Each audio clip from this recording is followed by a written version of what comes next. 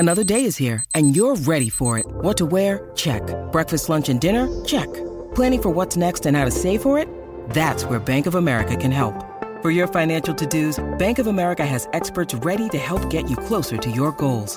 Get started at one of our local financial centers or 24/7 in our mobile banking app. Find a location near you at bankofamerica.com/talktous. What would you like the power to do? Mobile banking requires downloading the app and is only available for select devices. Message and data rates may apply. Bank of America N.A., member FDIC. Hello and welcome to The Transfer Window, the podcast that brings you the news before it becomes news. And this week we will remind you of a time in 2018 when we did just that, with a story about the biggest club in English football that is once again rearing its head.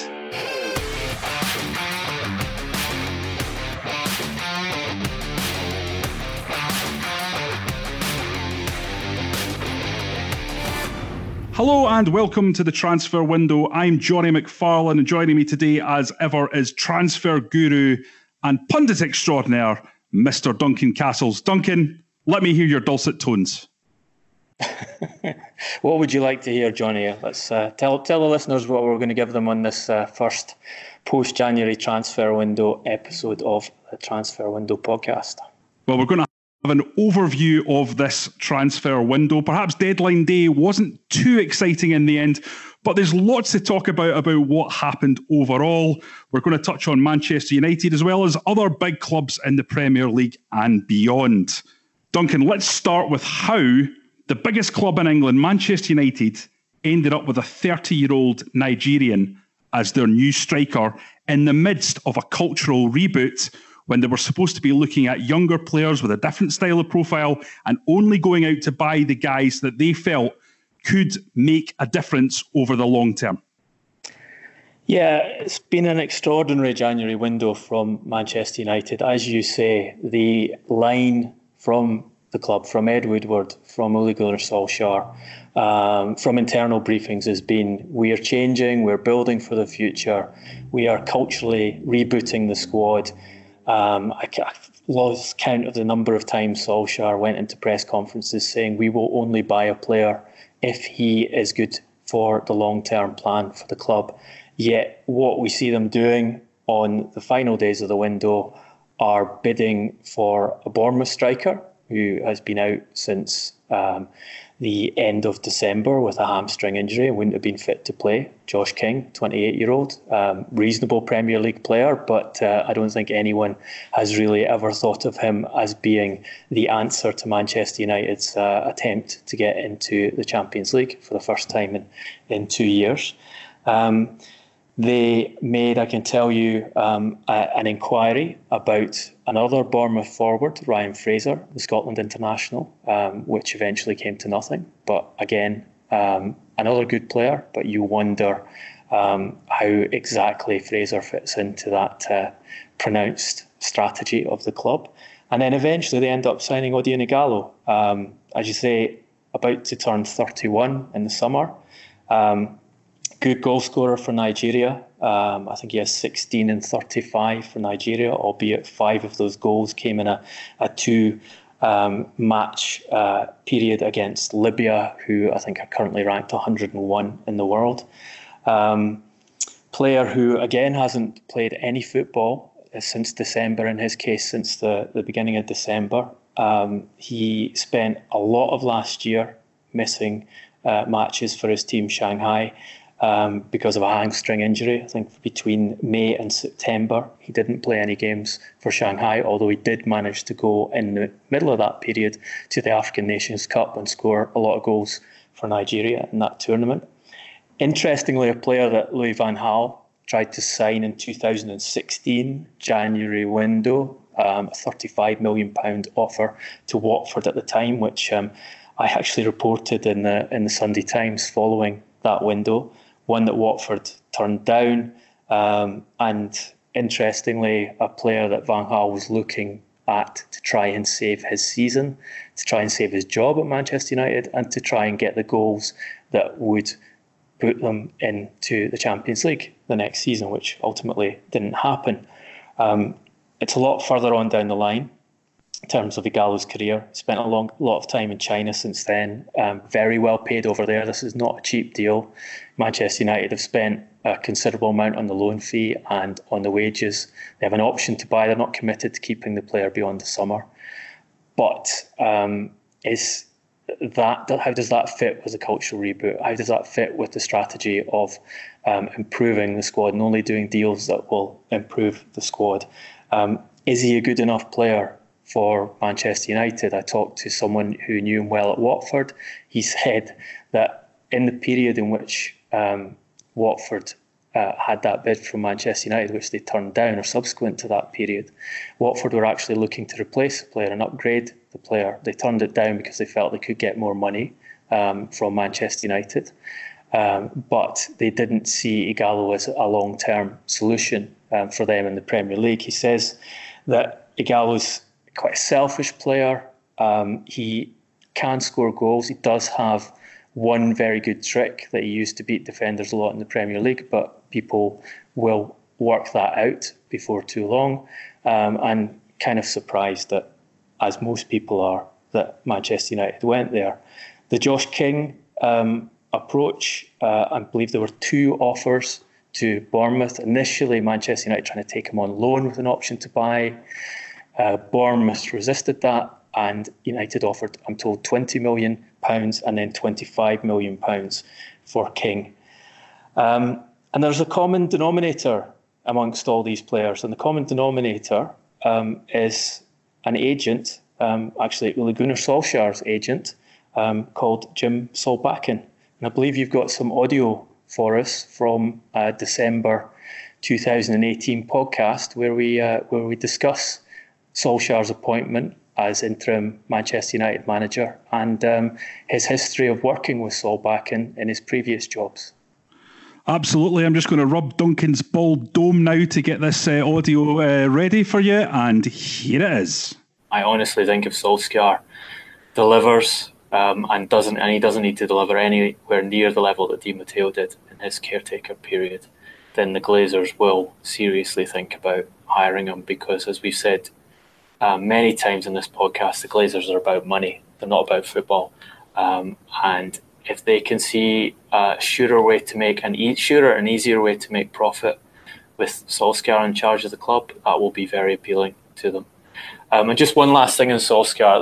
There's a very interesting article published by a Norwegian magazine, or republished by a Norwegian magazine called Josimar, which I would urge Manchester United fans to have a look at, about Solskjaer's transfer dealings in previous management positions. They detail his relationship with an agent called Jim Solbakken, who was his own personal agent as a player, and with whom he actually ran a player agency until the Federation forced him to sell his shares in the agency, because he ran the risk of signing players from an agency that he owned himself, which would be an obvious conflict of interest. And they point out that in his it was written in 2014, this article originally, and they point out that 21 of the deals he'd made as Manchester United reserve manager, Molde manager, and then Cardiff City manager had been for players represented by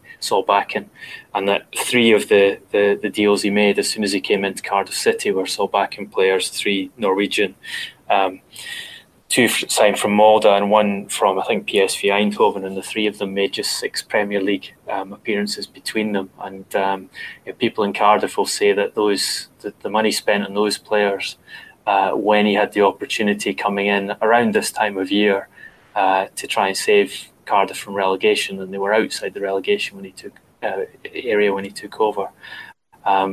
Money wasted on them contributed to ultimately being relegated, and Solskjaer eventually losing his job halfway through the following season in the Championship. So interesting to note and read and think about if Solskjaer manages to get a hold on some kind of transfer decision making at Manchester United down the line. Well, that's remarkably prescient stuff, Mr. Castles. I think you called it, fair to say?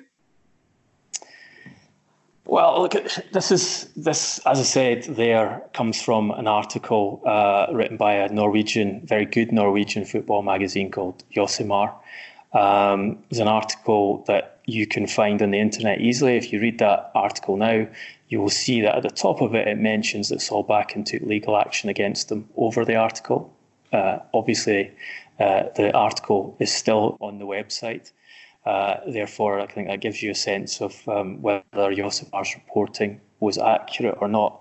When you look into the detail of it, and I would encourage people to read it because it is fascinating, you will see that in the period that Solskjaer was first manager of Manchester United reserves, then manager of Molde, and then manager of Cardiff City, he signed 21 players from Jim Solbakken's football agency for those clubs. And we're talking players who joined Manchester United, Josh King, one of those players, as well as players who joined Cardiff and Molde. Now, that agency was an agency that Solskjaer co-founded with Solbakken. They've been friends since 1991. Solskjaer was forced to divest himself of his shares in the agency at a certain point by the FA, because the FA the Football Association in England don't allow coaches to own shares in player agencies for obvious reasons. Subsequent to that, he carried on signing players from Solbakken. So the 3 signings he made at Cardiff City of Norwegian players in his first January window, they are players who were intended to keep the club up, were all Solbakken clients. They made a grand total of 6 Premier League starts between them in that half season they were at Cardiff and were supposed to be helping the club avoid relegation. Obviously, the club went down. In the subsequent season, Solskjaer was sacked by Cardiff, with them headed towards the wrong end of the Championship table. Duncan, isn't there just an argument, though, that Solskjaer is operating in a small pool? Norway's like Scotland. It's a very small environment in terms of football. There's a lot of people rubbing shoulders with each other because, there's not a vast array of different agents that you can work with like there is in the Premier League. I think you can make that argument. I think if you want to make that argument, I encourage you to read the piece and read the detail of how Solbakken and Solskjaer set up camps for young Norwegian players, run by their agency, which essentially, with Manchester United coaches coming over to some of those camps to coach the players. And as Josimar describes it, it gave them the opportunity to sign up the best young players in Norway at that age, and then for Solbakken and the company to make profits from them down the line. There are also a couple of deals where Manchester United are involved when Solskjaer was the reserve manager at Manchester United. So you have the 2009 Mami Biram Diouf transfer, one that Sir Alex Ferguson, who was the manager at the time, apparently when the player was signed, admitted that he hadn't seen the player before that transaction was made. And another one, a year later, 2010, Anders Lindegaard, goalkeeper from Alesson's FK, signed for £4 million. Solbakken had been the player's agent until the deal was done, according to Josimar. An alternative agent was brought in to represent the player at the time the transaction was concluded, with Solbakken becoming the club's agent, i.e. Manchester United's agent in the deal. That alternative agent that was brought in is a business partner of Solbakken's called Atta Aneki. Now, who is Atta Aneki? Atta Aneki is the Norwegian-Nigerian agent who represents Odion Ighalo. So the connections there are fascinating. What I can tell you for sure is that Solbakken was making calls through this window, trying to get deals set up for Manchester United. Ryan Fraser being one of those. He was asking, I'm told, whether it would be possible to get him out of Bournemouth and bring him to Manchester United, and what the financial terms involved. And that would be, as I say, it didn't progress, and Ryan Fraser is still at Bournemouth, out of contract in the summer and looking for a new club. But there are questions being asked about why Manchester United end up trying to sign players like Josh King and Odion Ighalo, who are clearly contrary to their stated transfer policy in the very last days of the window. And some other interesting stuff going on around Solbakken, which Josimar have also reported and other people have reported in Norway. He has been named as the agent of a Senegalese player, Babacar Sarr, who played for Molde under Solskjaer and was released from his contract and allowed to move first to Russia and then to Saudi Arabia after he had been accused of rape, actually multiple cases of rape in Norway. He still has an arrest warrant out for him, but there is no extradition deal with Saudi Arabia, so the Norwegian authorities haven't been able to conclude that trial. It's not a pretty picture, I think it would be a summary of what the Norwegian media has reported on in extensive detail. And as I say, I'd refer the listeners to that if they want to dig into this a bit more. Was there any other interest that United had in players in that window, Duncan, that perhaps people aren't aware of? Well, look, there was discussion about Edinson Cavani as the option to come in and sort out their attacking problems, in many ways a much more natural fit if you're going to take an older player to get you through the second half of the season with the view of getting one or two more good seasons out of him. Cavani's ended up staying at Paris Saint-Germain with Atletico's president complaining about the players' relatives and agents and their financial demands. Cavani's brother has responded to those comments from the Atletico president by saying that he wanted to go to Atletico, and if it had only been about money, he could have gone to Manchester or Chelsea instead. So there was obviously an attempt there to get a player who has a track record of scoring at the top level of football, and it would obviously be a better fit to what Manchester United are trying to do than the player they ended up recruiting in this January window. What about the window overall, Duncan? I was sitting in the office reporting on every coming and going on deadline day, and it was one of the quietest that I have seen. Were you impressed with the work done by many clubs over that period? It was a very quiet deadline day. Just looking at the Deloitte figures, they give us their estimates of spending immediately after the windows closed, and it has to be underlined that these are estimates because they haven't had the chance to properly check all of these figures. And they report there was only £25 million spent by Premier League clubs on deadline day, which is one of the lowest totals for a long time. The gross spend in the January window was very high, £230 million, up 28% on last year, second highest ever spend in a January window by the Premier League. The spend for the season, similar, 1.6 billion for the season is Deloitte's estimate. That's up 14%, again the second highest ever after the 17-18 season. Couple of interesting things are that just 2% of the money spent was spent between Premier League clubs. So you see that reluctance that clubs have to deal with each other, which I think is probably exacerbated by the tightness of this Premier League once you go away from the title race, which is clearly the least tight it's ever been. But you have so many clubs condensed into a very small point differential at the bottom end of the division. So many clubs threatened by relegation, and a lot of clubs fighting for that fourth Champions League place, and they clearly do not want to sell to each other in the window and lose important players, or even risk giving their rivals some small advantage by letting them have a player that's not particularly important to them. Across Europe, we've got record spends as well.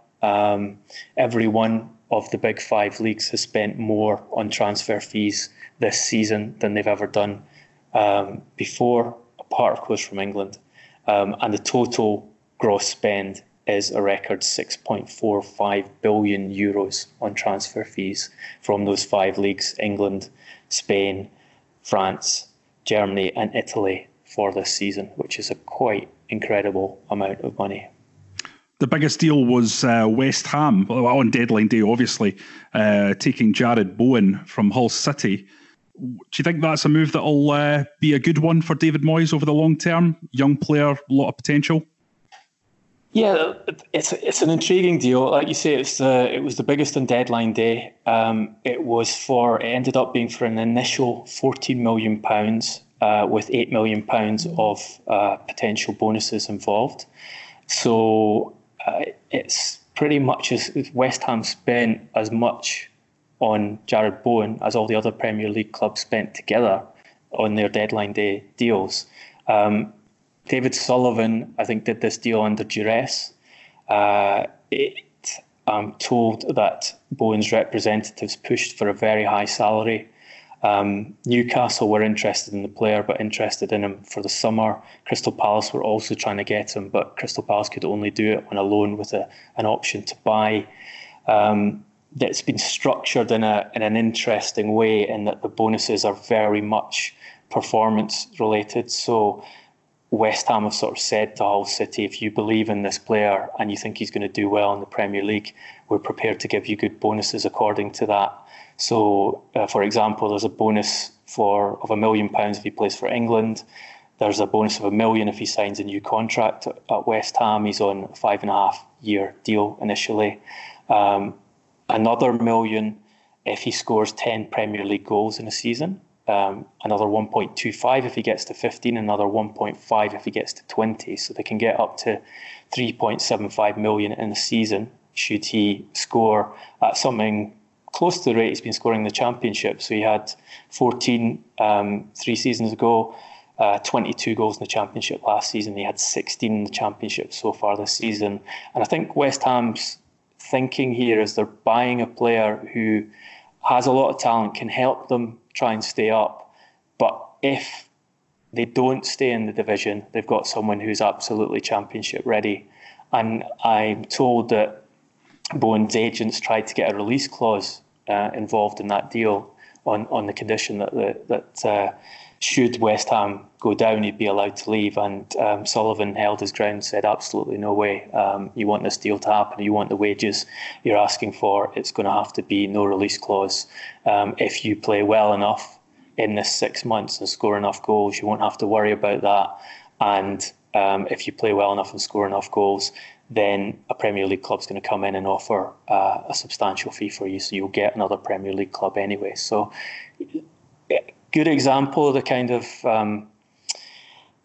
bartering and tactics that are used on deadline day. I'll tell you, West Ham definitely paid more than they planned to pay for this, but they felt they needed the player to come in, and Bowen's representatives used the situation to try and extract the maximum financial terms. I believe he's got a pay rise of over 3 times his Hull City salary by moving to West Ham.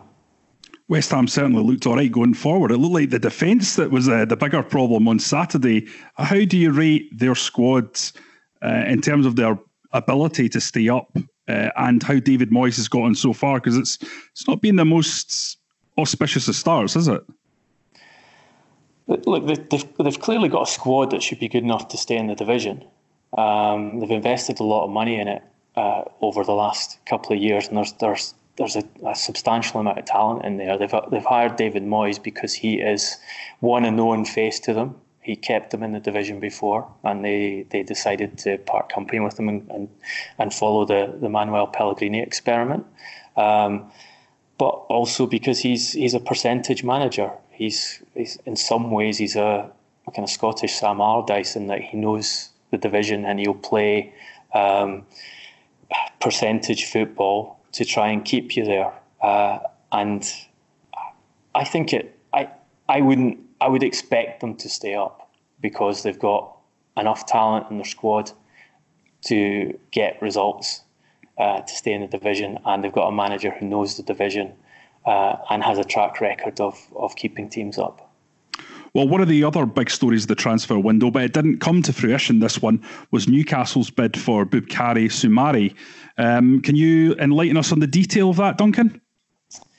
Yeah, this is fascinating because Newcastle made a very substantial offer for Boubkary Soumare, who is top talent at Lille, who is being watched by a lot of the leading European clubs with the consideration of trying to get him in the summer. Lille wanted to sell the player. They identified him as an individual that they were prepared to let go and cash in on in this window. They accepted an offer from Newcastle United for a figure that I'm told was 43 million euros guaranteed, plus a further 10 million euros of bonuses. The deal didn't go through because the player's agents persuaded him to stay. My information is that the players' agents, we've talked about this in the podcast before, were asking for a substantial percentage of the transfer fee to agree to that deal, a percentage that Lille felt was far too much for them to concede to allow the transfer to go ahead. They spent a lot of time trying to persuade the player. I think it's an indication of two things, that Soumare and his agents think they will be able to get a better club in the summer, and generally that's because other clubs are tied down in their financial fair play budgets mid-season and want to wait until 1st July when a new season starts to do a deal of that nature. So I think we definitely need to pay attention to what goes on with Soumare going forward, because I don't think this is the end of the story. He said he wants to stay at Lille, but he won't want to stay at Lille long term. And I think we're going to see more important and stronger clubs than Newcastle bid for them. It's also interesting that Newcastle put so much money down as an offer. Newcastle are not renowned for their largesse in the transfer market. This has happened at a time in which there is discussion of a takeover of Newcastle United. Now, that's not entirely novel because there's been discussion of a takeover of Newcastle United in pretty much every transfer window for the last 5 years, it feels like. But this was real, genuine, and Lille would have sold if they could have convinced the player to go. And it tells you that perhaps something is changing at Newcastle United. In terms of transfers and big money transfers at Newcastle, they haven't had a lot of luck. You think back to Joelinton, who, he's almost become a meme, hasn't he, in terms of his inability to find the back of the net. Do you think that they have an issue with their transfer policy more generally, or do you see shoots of recovery in some of the signings that they have made there? They've struggled with their signings, that's clear. You know, the big money deals they put down and forward players have struggled to score goals, but then they're coming into a team that plays extremely defensive football. Played extremely defensive football last season under Rafa Benitez. Effective, kept them in the division. A very capable coach using a reasonable squad of players to play deep defence, low block, organise the team well, take your opportunities on the break and grab your points where they can. They haven't changed very much under Steve Bruce. So you've got to say it's tough for players to come from who've never played in the Premier League before, as Joelinton has never played in the Premier League, as Almiron has never played in the Premier League, and also to come from different continents and then be expected to perform. And when they're attacking players and you put them in a team that plays that fashion, it's going to be hard for them to score goals, and then the confidence can decline quite quickly. So do we expect Newcastle to solve their transfer policy while Mike Ashley is in charge of the club? I think the fundamental block there has been he's never wanted to spend really serious money on this team. It doesn't really seem to have been a joined up approach about the transfer business for a long time. And it will be interesting to see if that changes. Soumare is, that's a very ambitious move from Newcastle. If they got that, they got a player that the top clubs in Europe covet into their team by doing it in the January window when others weren't prepared to act. That you'd have to say that would have been something of a coup for them.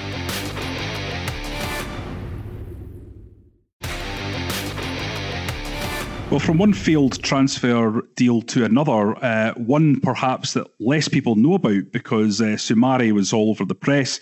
This one is Tottenham's attempts to sign Israeli international Eran Xavi, a player, Duncan, with a quite astonishing goal record when you look at what he's done over the last few years.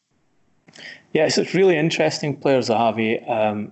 Very much a left field effort from Tottenham, a very, very late effort. The information I have from Israel is that they did not make contact with Zahavi and his camp until 7 o'clock on deadline day.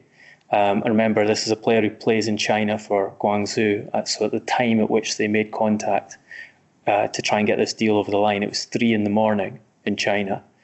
I'm told by a friend of the player that it was very close to happening. And the block was that Guangzhou were prepared to let him go on loan to Tottenham, which was, as we've told you all through this window, Daniel Levy wanted a loan with an option to buy for this emergency Harry Kane replacement he was going to be bringing in. Guangzhou were ready to do that, but what they said to Zahavi was, we will only loan you if you sign a new contract. He's out of contract at the end of this year. But you sign that contract on substantially reduced financial terms. He's very well paid in China because he's been such a success there. He spent 3.5 years in the Chinese league. Last season, he scored 29 in 28 goals, which is the highest ever scoring return for a striker, for any player in the Chinese Super League. He's an interesting individual because he didn't play striker for most of his career. He was converted into a striker by Paulo Sousa at Maccabi Tel Aviv from being a midfielder. And from the time he became a striker, turned into a very prolific scorer, someone that Scotland fans will be paying attention to because he is going to be the centre forward for Israel when they play Scotland in the first of Scotland's European Championship qualifiers. Oh, Duncan, we'll scoosh it. Where does that confidence come from, Johnny? Next. Nowhere that's logical. The plus side of this deal falling through for Scotland fans is that he's now struggling to play football before that March 26 qualifier. Chinese league is obviously not being played at the moment. He wanted to try and get football to prepare for that game. He hasn't been able to move to Europe. He's got very few options left to him. Major League Soccer would be one option. Again, that wouldn't give him much actual playing time before the tie. But I'm told Guangzhou are being very resistant and saying they don't want to sell the player. But an interesting move from Tottenham to try and give Mourinho the type of striker he wanted. And this is a player, obviously, Mourinho knew, having played against Maccabi Tel Aviv in the Champions League with Chelsea 2015, and Paulo Sousa being a friend of Mourinho's. So he would have had good knowledge on the player's qualities and his suitability to come into the team and solve that Harry Kane-shaped problem he has in Tottenham's squad at present. We're going to move on to Pep Guardiola and Man City now. That's 6 league defeats so far this season. Some rather catty comments about the Premier League. The question I have here, Duncan, is this. Is the way Liverpool are running away with this league disguising what is quickly becoming something of a meltdown by Man City's Spanish boss here? He's not happy, that's clear. He's not happy with Manchester City for the recruitment work they did in the summer. He's not happy with the authorities. He's not happy, I think, with good reason, with the refereeing of Manchester City games this season and VAR decisions that have gone against them. And, you can track back to their first game against Tottenham where they had that ridiculous handball decision against Aymeric Laporte that stopped them from winning that match and set them behind, I think, Liverpool for the first time in the season. And then obviously the head-to-head with Liverpool with the infamous Trent Alexander-Arnold Schrodinger's handball, as we called it on the podcast, not given as a penalty, but Liverpool go up the other end and score the opening goal of the game. The rules, as ridiculously rewritten by the English authorities and accepted by IFAB for this season, say that you cannot have a handball in the build-up to a goal, but that one was permitted, and Liverpool won that match, and from then on just created a larger and larger gap and have the title very much won. If you watch the video of the press conference, it's quite amusing to look at Pep Guardiola's reaction when he's asked if he's conceded the league, and sort of responds to the journalist by making a face which suggests he thinks he's absolutely crazy to even ask that question. He's pushed on Liverpool's huge advantage, I think 22 points ahead, largest ever advantage the leaders have had over second place in a top flight season. And he's asked whether it's a problem for his team and also the rest of the Premier League that Liverpool are so far ahead. And his response, as you say, is fairly catty. It's, well, the last 2 seasons it was an owner from the Premier League said that cannot happen again. It's not good for the Premier League. City win the title in that way with 100 points. So now it's Liverpool.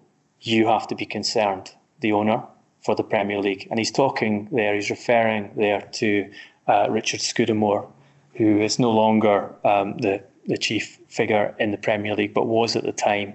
And after Manchester City's 19-point win in 2018, was said on record that it would be good for the Premier League if someone was able to get a little bit closer to Manchester City.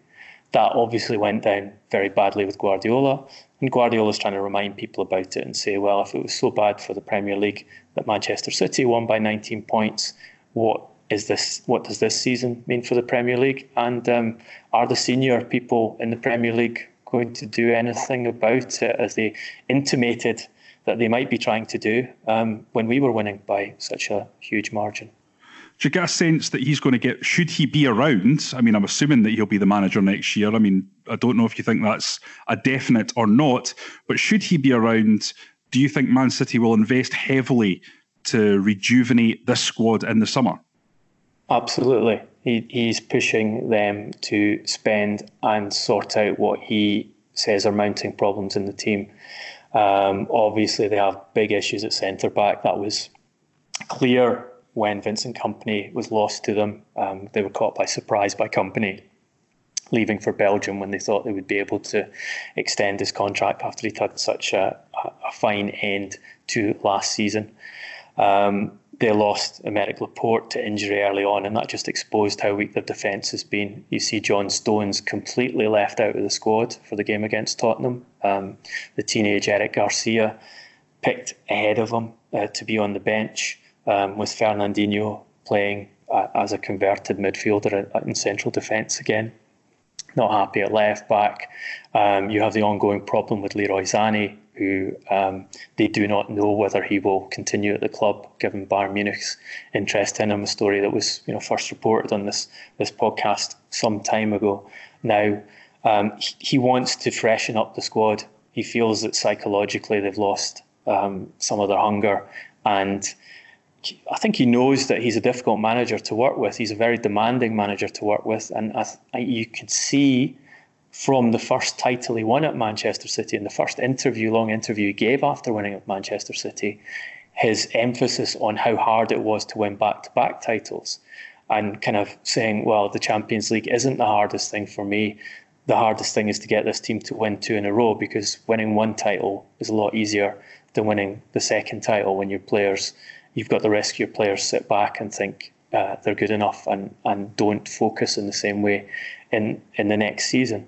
So yes, you also see from his press conference ahead of the Tottenham game, him discussing the idea that he would be seen as a failure if he did not win the Champions League during his time at Manchester City. You can be sure that is very much on his mind.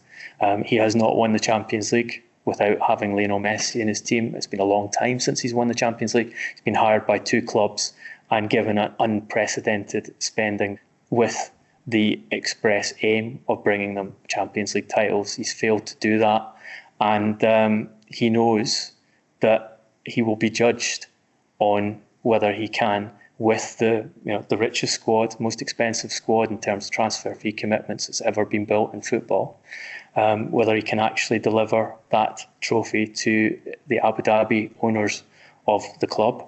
And he wants a lot more spending, and he's arguing with them that they have to spend a lot more if they are going to achieve it and win the Premier League title back next season.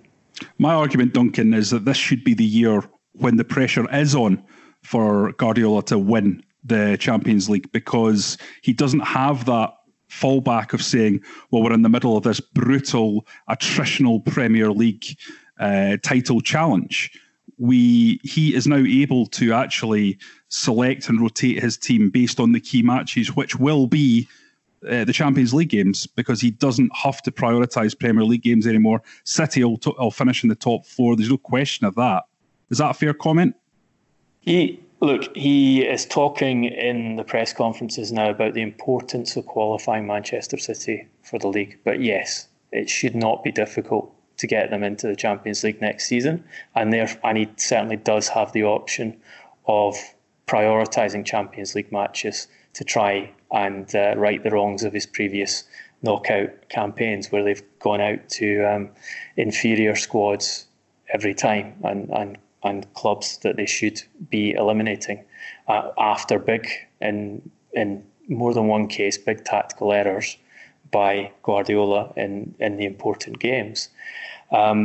So there's a big focus there. You have to say the team, there is something wrong with the team, and it's a problem obviously with the defence, but it's also a problem with the attack, in that they're not putting away chances that they used to put away. And it's the game against Tottenham was a good example of that. They should have scored. In the first half, they had far more shots on goal than Tottenham. Tottenham end up winning with 3 shots on goal, all on target, 2-0, take the 3 points. But they're not. The elements aren't just not finishing and not defending well. You see an extra aggressivity to the way they play. The tactical fouling that has been so important to their success in the Premier League isn't being implemented as well.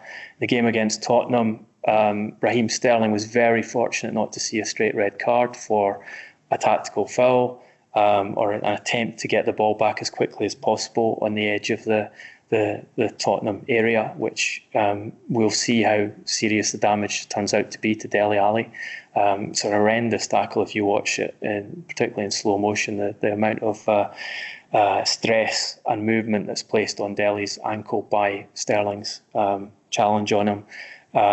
Alexander Zinchenko had a bad studs-up challenge earlier in the game, and we're talking early in the first half, which the referee missed or excused.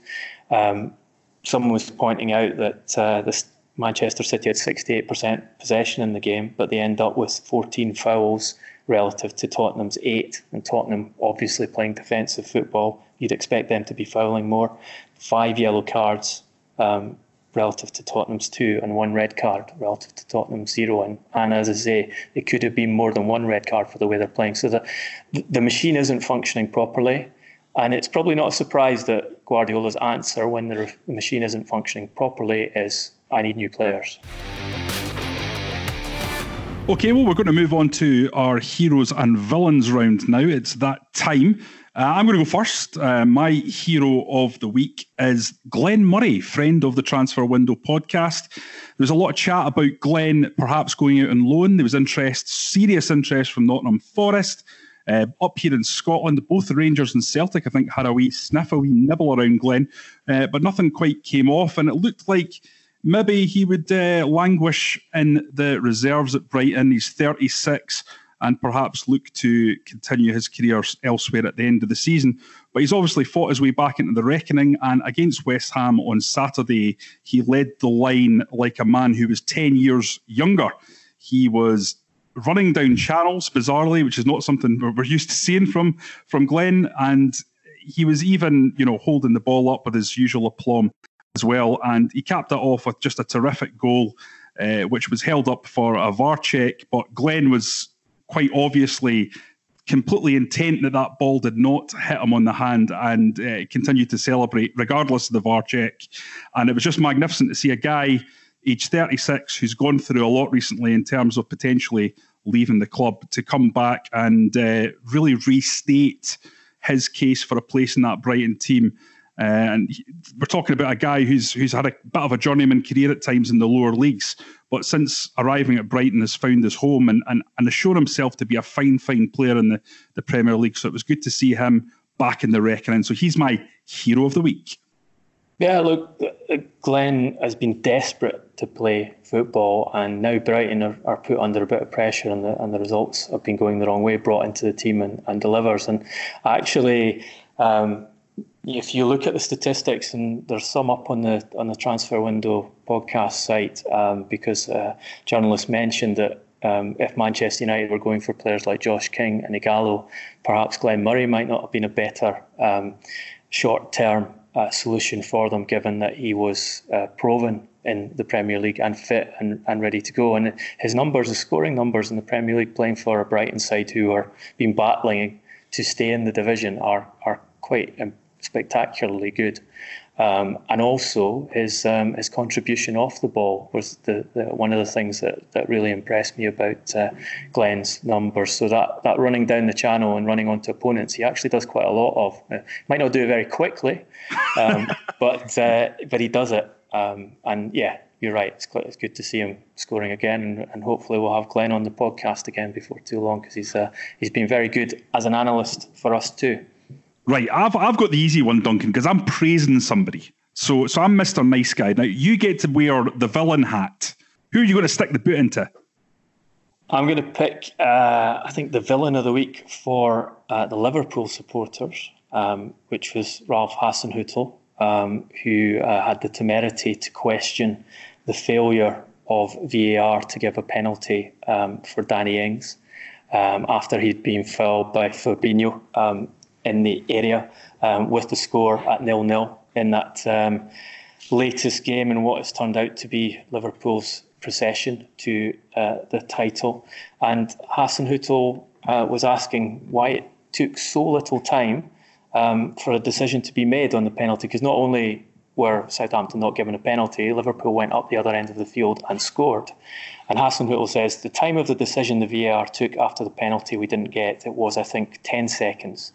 To be that clear that Ingsy was going down because of nothing, I don't know. But you must be brave at that moment, I think, to say, OK, no goal. We get penalty here at Anfield. That will not happen, I think. And I think Hasenhüttl is getting to the core of the problem, which is, or one of the many problems with VAR, which is it will tend to be biased towards the home side. How brave do you have to be to give the penalty to a Southampton side who probably had the better of the first half, definitely had the better chances in the first half, and might be a goal that ends that incredible run of victories at Anfield. I think that the pressure has gone from being the person who stops Liverpool from winning the league for the first time in 30 years, because we know that's going to happen, to this pressure of being the one who stops this incredible run and being held responsible, potentially held responsible as the referee who gives a decision against Liverpool at Anfield that could end their run. And the start of that game, we saw Andy Robertson pass the ball back to Alisson Becker in goal, and Alisson Becker pick it up, and everyone, I think every neutral watching that thought, well, you don't get much more clear of a pass back than the one Robertson did. Yet no free kick was given, and it would have been a fascinating free kick because Becker picked it up about a foot from his post in the 6-yard area. And yeah, villain of the week for the Liverpool supporters, but I think Ralph Hasenhüttl makes a very valid point about the operation of VAR and one of the problems we have with it. And you know, it's quite hard to find people in the Premier League who are in favour of VAR. Now they've had 6 months of having to play under it. It's telling how opinion has changed towards it, and how problematic it's been in this season. Duncan, we like to think of ourselves as the thinking man's football podcast. Perhaps not when I'm on, but generally with you and Ian McGarry. So we don't subscribe to conspiracy theories. However, you look at that kind of incident, and it was such a stonewall penalty. And you know I have Liverpool leanings, and I'm openly admitting that it was an absolute stonewaller. And you wonder how VAR, who have the facility to watch something over and over again, could get that quite so spectacularly wrong. I mean, here in Scotland, we don't have VAR, and the proponents of it say, well, you know, these kind of clear and obvious issues are going to get cleared up by the use of this technology. But here we have evidence of a situation that's almost quite remarkable that it wasn't spotted. I don't think it was a stonewall penalty. I do think it was a penalty. But I think Hasenhüttl's point is the correct one here. It took VAR virtually no time to decide that an error had not been made. Whereas you have the Tottenham-Manchester City match, where VAR takes 2 minutes to intervene with Mike Dean and get him to stop play and decide that it was a penalty when Serge Aurier had taken Sergio Aguero down in the box. Now, the Aurier-Aguero one, I think, is less clean-cut, and I don't think it was a clear and obvious error. I think that there's an argument that Aurier got a touch to the ball just after Aguero deflects it away. And under the guidelines, it has to be clearly wrong. And it wasn't, in my view, clearly wrong. And if it takes 2 minutes to come to that decision, then the common sense approach is that it isn't clear and obvious that there's been an error.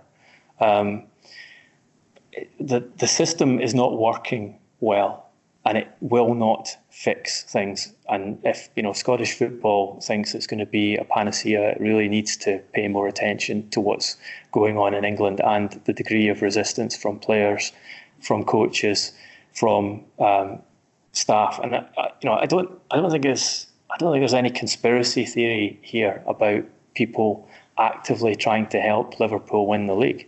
But I think there are pressures on the officials. And as we know that officials are biased towards home teams, and we know they're biased towards bigger teams. This is scientifically demonstrated. Spoken like a true Dundee United fan there. Indeed. And years of suffering under the Celtic Rangers refereeing oak. But we know these things. Liverpool prides itself on the power of its support at Anfield. They are a big, influential club, and it's fairly logical to say that referees are under pressure to give decisions in Liverpool's favour in a way that they wouldn't be if it was a Brighton and Hove Albion game, for example. And therefore, Liverpool have had the rub of the green when it comes to refereeing decisions this season in the round. And VAR decisions in the round. And I think there's good evidence for that. That's not a conspiracy theory. That's highlighting an issue with the decisions that have been made and with the technology that allows 2 shots of favouritism for the bigger side or the home side. Because you've got not only the pressure on the referee, you've got the VARs having pressure on them. So you've got 2 options to correct it and help the bigger sides. And I think when someone has the ability to do a proper statistical analysis on this, you will see that it comes out. We've seen it in the Champions League. We saw last season, we've seen it this season, Real Madrid getting absurd decisions in their favour in key games in the Champions League. Who are more important to UEFA? Who are officials under pressure to keep in the tournament? Real Madrid or Ajax or Club Brugge?